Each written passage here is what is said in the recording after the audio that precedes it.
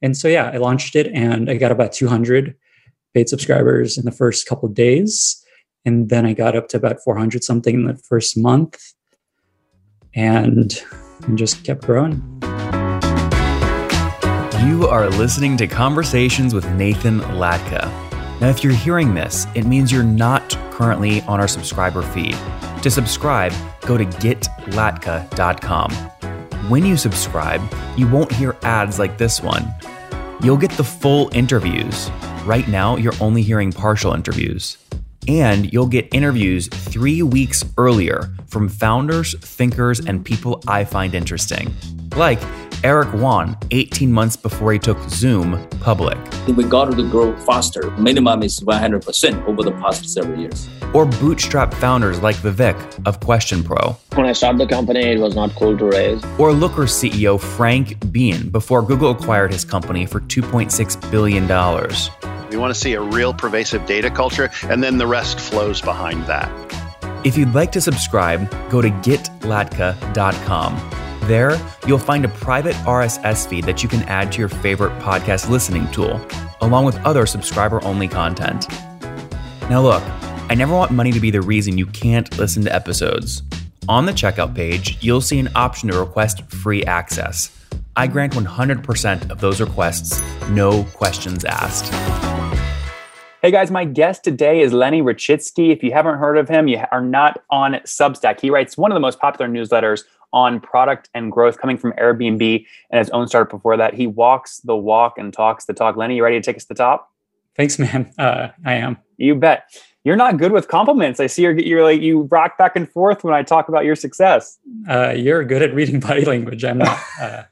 I'm a humble person. Well, I'll try and stay away from too many compliments, but I do want people to learn from you and listen to the whole episode. So I don't want to bury the lead. You've launched a paid newsletter on Substack. How many total free readers do you have today, and how many have converted to paid?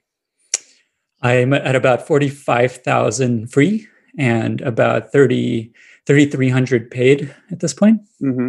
And that equates, I believe, if my math is correct, my research is right, somewhere around $360,000 in terms of annual run rate. I don't share my revenue, but it's something like that. Lenny stopped May 2020. You put a tweet out, 13,000 free, 486 paid, and 56K in gross ARR. Why'd you stop sharing the revenue side? Honestly, I feel like there's a point at which I stopped becoming kind of like the guy you're rooting for and the underdog. And I just like, man, why is this guy making so much? So I try to avoid the dollar figure at this point. Do you think that's a big advantage, the underdog? I think you want people rooting for you. It's not so much advantage. It just kind of feels nice. Oh, wow, look at this guy go.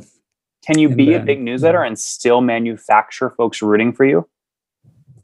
Absolutely. I don't know, Ben Thompson. I'm sure people root for that guy. Like the lady that's at the top of Substack right now, Heather Cox Richardson. I'm rooting for her. She's making over $1 million. Part-time. It's crazy. Yeah, part-time. Yeah. Wild. Yeah. Let me get one question to you on Substack before we go back and get more of your history. If you were, because your business is on top of Substack, if you were the lead PM at Substack, what does the Substack product look like a year from now? I've been talking with the Substack guys a little bit about this, honestly, and it's a big challenge. At some point, the fees end up being a lot, and I don't know what the answer is, to be honest. I think they basically have two options. One is drive demand and make it such that it's well worth paying this fee because they're making me more money directly. The other is make it a lot easier for me to do this job. So provide tons of tooling and support and other things where I just can't get that anywhere else, and it makes up for the costs. And I honestly don't know what I would do. It's a tough place to be, but I'm bullish. I'm a big fan. Do you feel like Substack has a real sort of defensible moat? I mean, can someone else like ConvertKit and Nathan Barry launch something and really compete with Substack, or do they have too much of a moat, network effects? I don't know if anyone really has a moat. What's interesting is their pitch is you can come and you can leave anytime you want, which works really well for people like me that join because there's no reason not to try it. But then the downside is people can leave anytime they want. And so nobody really has a moat in theory, but they've definitely captured people's imagination, and it's kind of a cool thing to be on Substack. I don't know how long that lasts, and for now, I'm really happy there. So guys, you're going to enjoy the next 10 minutes. You sort of got a sense of where Lenny is today, but it all started really back in 2010, 2011 with one of his first companies called LocalMind. Lenny, what was the idea behind LocalMind? LocalMind was built back in the day when check-ins were really cool, Foursquare and Gowalla and Facebook. So what we did is we sat on top of their data and allowed you to talk to people that are checked in anywhere in the world to find out what's happening, where they're at. So if you're thinking about going out to a bar, hey, is this bar fun right now? If you're thinking about going to a concert, what's happening there right now? Or what's the special of the day? So it's called LocalMind, and the idea is to give you this local mind anywhere you're thinking about going to. And ran it for about a year and a half. Raised some money, moved to San Francisco, and then sold the company to Airbnb, which is how I joined Airbnb. How much did you raise for the company? Only about $600K total. Mm-hmm. Could you have bootstrapped it? Yes, but looking back, it's not the kind of company that would have worked really. There's no real business model, and check-ins kind of died away. And so it wouldn't have worked no matter what path we took, I think. Yep. Now you're really going to rock with this question if you rocked on my first compliment I gave you. But was that acquisition with Airbnb sort of more of an acqui-hire, or was it really a freeing financial moment for you where you could really focus on Airbnb, have no financial worries the rest of your life? So at the time, our lead investor thought it was a terrible, terrible deal because it was all stock and the value equated to not that much in their eyes. And our pitch to them was, this is going to be worth a lot more than it is now, and especially a lot more than the 409A valuation is telling you it's worth. And looking back, we were very right, and it worked out well. And I'm very happy we made that decision because, like I said, I don't think the startup would have worked out. Did the investors hold on to the Airbnb? It sounds like you held on to the Airbnb equity today. Yeah, in a sense, they had to. There's not much of a secondary market that was allowed. Yeah. Fast forward to market close today, and Airbnb is at an $85 billion market cap. So you saw something they didn't. How long did you stay at Airbnb? 7 years. 7 years. Okay. And so what I want to get to now is it's very rare. If you were there for 7 years, how old were you when you left? How old was I? Wow. 36-ish. Okay. So you're like 37, 38 today? 39. So 37 then, yeah. So what happened? Because you're sitting on I assume you see internal metrics. You know you're sitting on a rocket ship. You're giving up a big salary. What was the catalyst that got you to say, you know what? The opportunity cost is too high to stay. I need to leave and create space to invent something new. Honestly, it was a very visceral kind of non-rational feeling. I went on a sabbatical. I was there 7 years, took some time off, came back, and I just felt like the Kool-Aid had worn off. And I was just ready for something new. I just came back and it just didn't have the same energy and drive that I had before that. And then I spent another month rationally kind of getting there by talking to other teams and leaders to see if there was a different role or another opportunity. But it just kind of felt like naturally this is the time to go. And I didn't actually have a plan when I left. I'm just going to see what happens. I'm going to give myself 6 months to explore. And it ended up taking me a year to figure out this is the path I want to go down. Lenny, how do we encourage more people to do that? There's a lot of people that don't know how to get their mind in a place to just say, I don't know what I'm going to do, but I have 6 months of runway in my life. Cover my expenses. I'm just going to go be in an empty space for a while. How do we encourage that? The key is having that runway. A lot of people aren't fortunate to have that. So I had savings where the way I did it is I just budgeted, okay, 6 months, here's how much it's going to cost me to live with no income. I'm just going to set that aside, and that's going to be my cost for this time that I'm going to give myself. And that alone made me feel a lot more comfortable. Mm-hmm. Giving up the salary and investing, that's a whole different story. But at some point that has to end. Like it never ends. There's always going to be more salary investing if you're at a tech company. So a lot of it was I was just like ready to take a leap. I had savings to give myself a chance. And I never thought I'd be there 7 years. So it's kind of this like, okay, what the hell am I still doing here 7 years later? I probably want to start another company or do something else. Let's just do it. And Lenny, there's two ways to create runway. One is to live below your means, decrease your expenses. The other is to save more and just build a bigger cash cushion. Which one did you choose? Was there one or the other? It was mostly saving enough and just kind of saying, okay, this dollar amount, if I spend at the current rate, if I do nothing different, I'm comfortable with that. Mm-hmm. And can we get a sense, like get in your life a little bit when you were, I guess, 37-ish, leaving Airbnb? You were living in San Francisco, correct? Yeah. So, I mean, are you comfortable sharing a range of what your like life expenses were like per month back in those days? So the way I did it is I just set aside 100K. Here's 100K that I can burn through, both life expenses and also business expenses. And that was my investment in myself. Okay. So sabbatical, you come back, lower energy, savings of 6 months, you leave. Then what? What prompted you to start writing this first piece of content back in, I guess it was May 2019? Yeah. So my initial plan was start a company. That was plan A. Plan B was like maybe join a company. Plan C was join a big company. And so as I was exploring startups, I also started thinking about what did I learn from my time at Airbnb so that I can take that into this new company that I'm thinking about starting. And so I started writing them down, and it ended up being these kind of 7 things that I thought were interesting. And as the cliche goes, I ended up turning it into a Medium post just to kind of put it out there to make it valuable for people. And that ended up being incredibly successful, much more so than I thought. It was like featured on Medium and made me $1,700 actually through Medium, which I didn't even know was a thing. Yeah, well, I didn't even know that's a thing either. It's a thing. You put it behind a paywall and they pay you some small amount based on views and based on how many people convert to a paid Medium account. Okay. But I moved off to Substack later, which we can also talk about if you want. Let's dive into. Yeah, let's definitely talk about that for sure. Okay. So anyway, that did well. I kept going, kept writing, but I kept wanting to come back to the startup stuff. And I had this tension internally of should I spend time writing because this seems to be going well, or should I work on the startup explorations? And I had like 50 ideas of startup ideas I was exploring and tinkering with. And my plan was to work through them one by one. Mm-hmm. And there was basically a conversation I had with a friend where he just helped me realize, okay, this writing seems to be going really well. You seem to be enjoying it. People seem to value it. Maybe don't take that for granted and maybe double down on that and pause the startup stuff. And I did that and seemed to work out. That first Medium post, so I just pulled it up. Yeah, I mean, it did extremely well. You're talking like, does it say here how many claps? Yeah, 28,000. 28,000 claps. Yeah. From what I can see. Yes, this is extremely, extremely well. And so you made some capital off of this and then sort of pick up from there. What happened after this? So I kept writing. I wrote 5 more pieces around how to get into product management. Actually, what Buddhism taught me about product management, because in that 3 months I took off, I actually went on a meditation retreat, and that actually informed a little bit of how I was thinking about life at that point. And so I kept writing, kept doing well, not as well as that first one. Mm-hmm. And then eventually someone convinced me to switch to Substack, because the pitch was just like, why are you giving Medium all of your content? They're gaining all of the upside, all of the SEO, all the subscribers.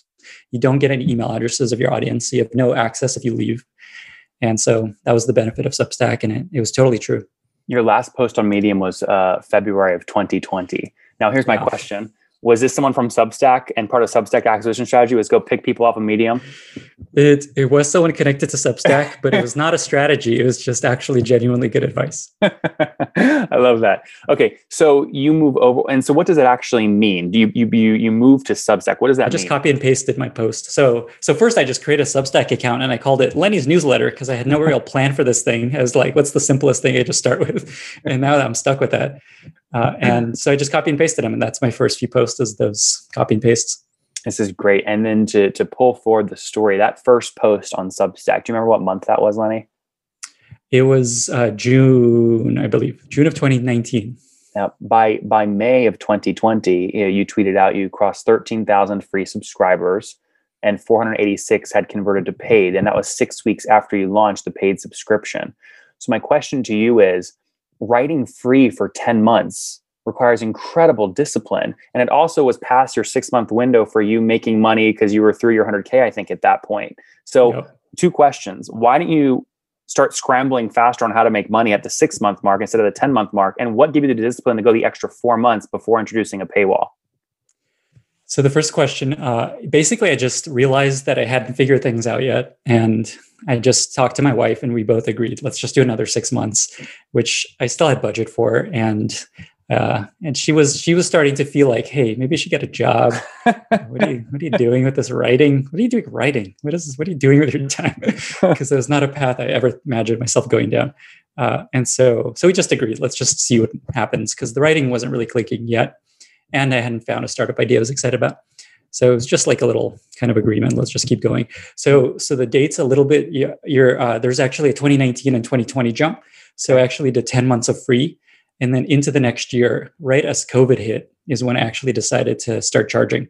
Because at that point, it'd been over a year. I had no income for a year, had no job, wasn't looking for a job. And then all the markets tank, Airbnb stock tanks. I don't really know how much I have in savings anymore. And so I decided to try the paid route. Mm-hmm. And at 100,000 that you sort of saved a budget over 6 months, that puts your sort of monthly San Francisco expenses at like 10 to 15 grand a month, something like that. Yeah, something like that. Yeah. And so what were you expecting when you launched the paywall? You launch it, you then go to bed, or you're a developer. So maybe you launch it like 2 a.m. and then you like wake up at 11 a.m. What happened? No, I launched at a reasonable hour. Okay. I launched it. I got a bunch of help on the way to frame the launch and how to price it and things like that from just like various smart friends. And I kind of crafted a whole pitch of why this makes sense and why this is valuable. And yeah, it was like 9 months of free every week up to that point. Partly what gave me confidence to do it is I had kept it up for 9 to 10 months every week, which was not obvious to me that I could keep this up for that long. And at that point, I was like, oh, wow, I could keep going for years, probably doing the same thing. So let's just give it a shot. And so, yeah, I launched it and I got about 200 paid subscribers in the first couple of days. And then I got up to about 400 something in the first month and just kept growing. As you experimented, your first shot at like the call to action to convert people from free to paid, what was your first stab at that? So one thing I did is I gave them a discount if they subscribed in the first 48 hours. So I priced it at $15 a month or $150 a year. And if you subscribed in the first 48 hours after I launched, it was $10 a month or $100 a year.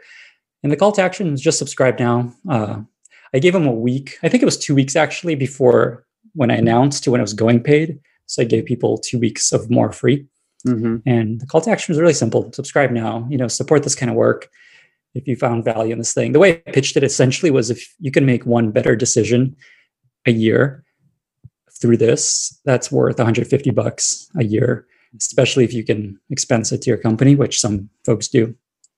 When you look at what recently happened with Quibi, you start to wonder, and you read Carlota Perez's book on technological advancement and production capital versus just regular capital. You start to go, wow, maybe capital is not the scarce resource today, but attention is.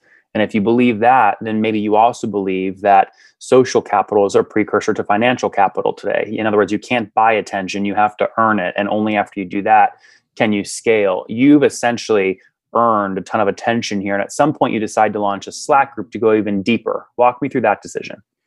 So this all connects to kind of a core, thesis I have that it all comes down to providing value. If you can provide value to people consistently, they're going to follow you, they're going to subscribe, they're going to pay you if it's valuable enough.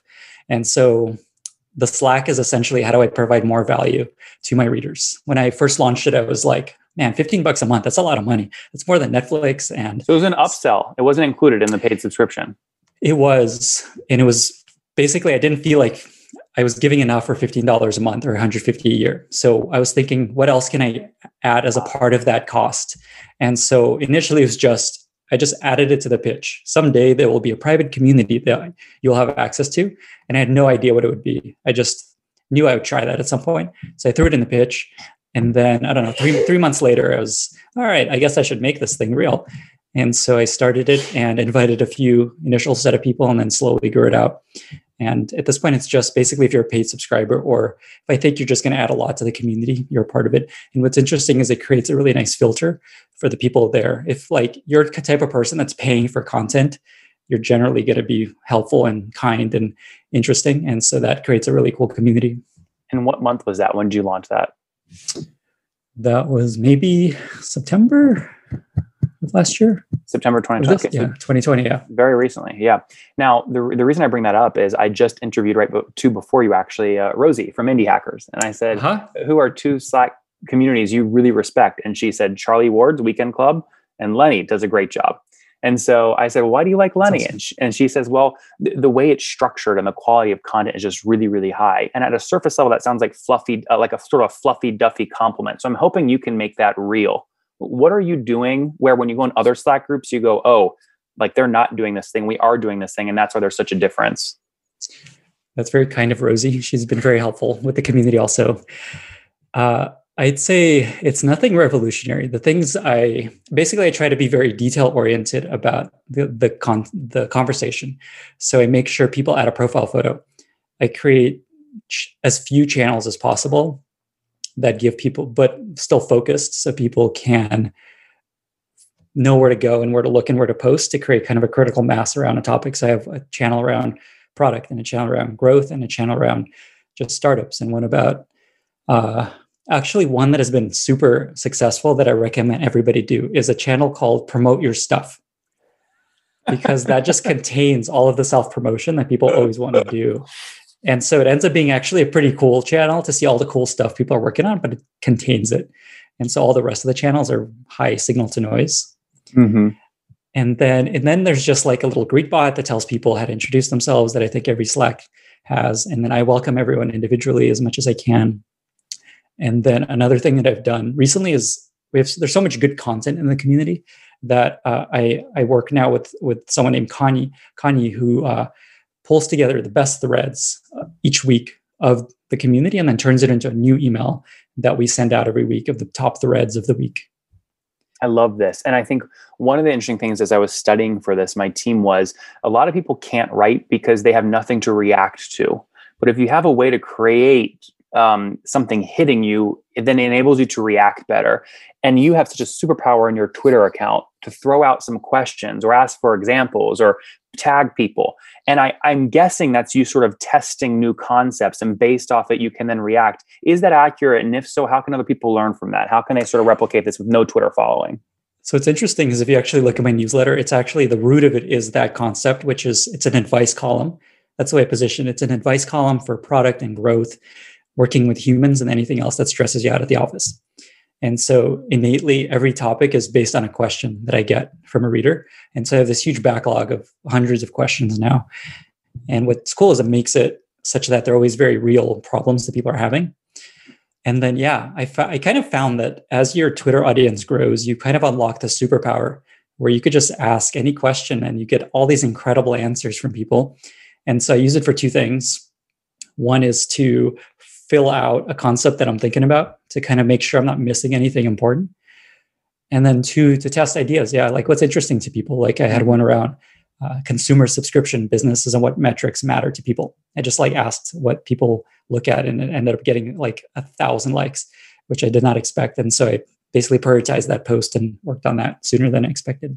With all these assets you've built, it's fascinating for me to read in your 2020 summary posts what you think you're going to what you are going to test in 2021. And it sort of gives me insight into how you're thinking about leveraging what you've built, where you're adding value to the community, but also leveraging this great asset. And one of the ideas you put out there was this deals thread, specifically to subscribers. And immediately I think of the interviews I've done with Noah and how I grew AppSumo. And Drew recently launched in Trends this same sort of deals concept. There's a lot of people sort of trying this. And so I'm curious, what angle are you taking? Is it going to be exclusive to B2B SaaS or different? And what advantage do you think you have over an AppSumo or a Drew at Trends, if any? So this again comes back to just how do I provide more value to readers? I want it to become such an obvious $15 a month, of course.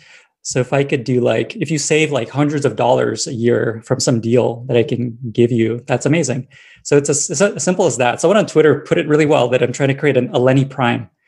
Where you pay $15 a month and you get all these incredible resources, a Slack community, the deals thing. I'm working on a curated guide and resources of just like the best reads on any topic. So you're not just filtering through millions of articles. It's like, what's the best read on SEO? What's the best read on getting into product? So I'm just trying to bundle more and more value. That's it. I love this. I can't wait to see how red you blush when someone posts on Twitter the first Lenny Prime tattoo, like these Rome folks do. I hope not. I hope not. I'm working on a new logo actually. So don't tattoo anything yet. I love that. Lenny, this has been great. What, I guess last question here. What do you think a lot of people that build this sort of audience, it's very powerful, and you have to be super careful with it because you can lose trust as fast as you gain it. What are some things that you've said no to because maybe you entertained them, but you just felt they were too close to the edge? In terms of content or in terms of projects? However you interpret it. It might have been a sponsor that really wanted to do you a sponsorship somehow, or a project or anything. Got it. I've gotten really good at saying no because I find that I get constant requests to do sponsorships, to do talks, to write things, to guest post and all these things. So basically I'm trying to turn down everything I can because creating something of value is hard enough. And I'm trying really hard to keep this newsletter high quality and consistently valuable. So generally I'm trying to turn down like books and podcasts and like doing my own podcast, for example. I am going to work on a course. That's something that I've been saying no to for a long time, but I'm going to take a shot at that. And we'll see how that goes. But otherwise, I'm trying to say no to everything so that I can focus on this newsletter. Selfishly, why did you say yes to this podcast? What were you hoping to get out of it? It's like 15 minutes. I love the style. You just go, boom, boom, you're done. And obviously, I'm a huge fan of what you're doing and you, so I'm excited to chat. Well, I appreciate that. And I learned a ton from you. And speaking of 15 minutes, we are over. We got a lot of value from you. Where can people, Lenny, where can they find you online if they want to learn more? Just lennysnewsletter.com. Guys, lennysnewsletter.com. Again, went to Airbnb after he sold his startup to the company, stayed there for 7 years, went on a 3-month sabbatical and said, you know what, this doesn't give me the same energy anymore. I'm going to save up $100,000, give myself 6 months to just be in an empty space and explore. He started with a Medium post, 7 things he learned. It did really well, 28,000 claps. Eventually was convinced in February 2020 to move over to Substack. He launched quickly and grew a following of about 13,000 people before launching a paid option.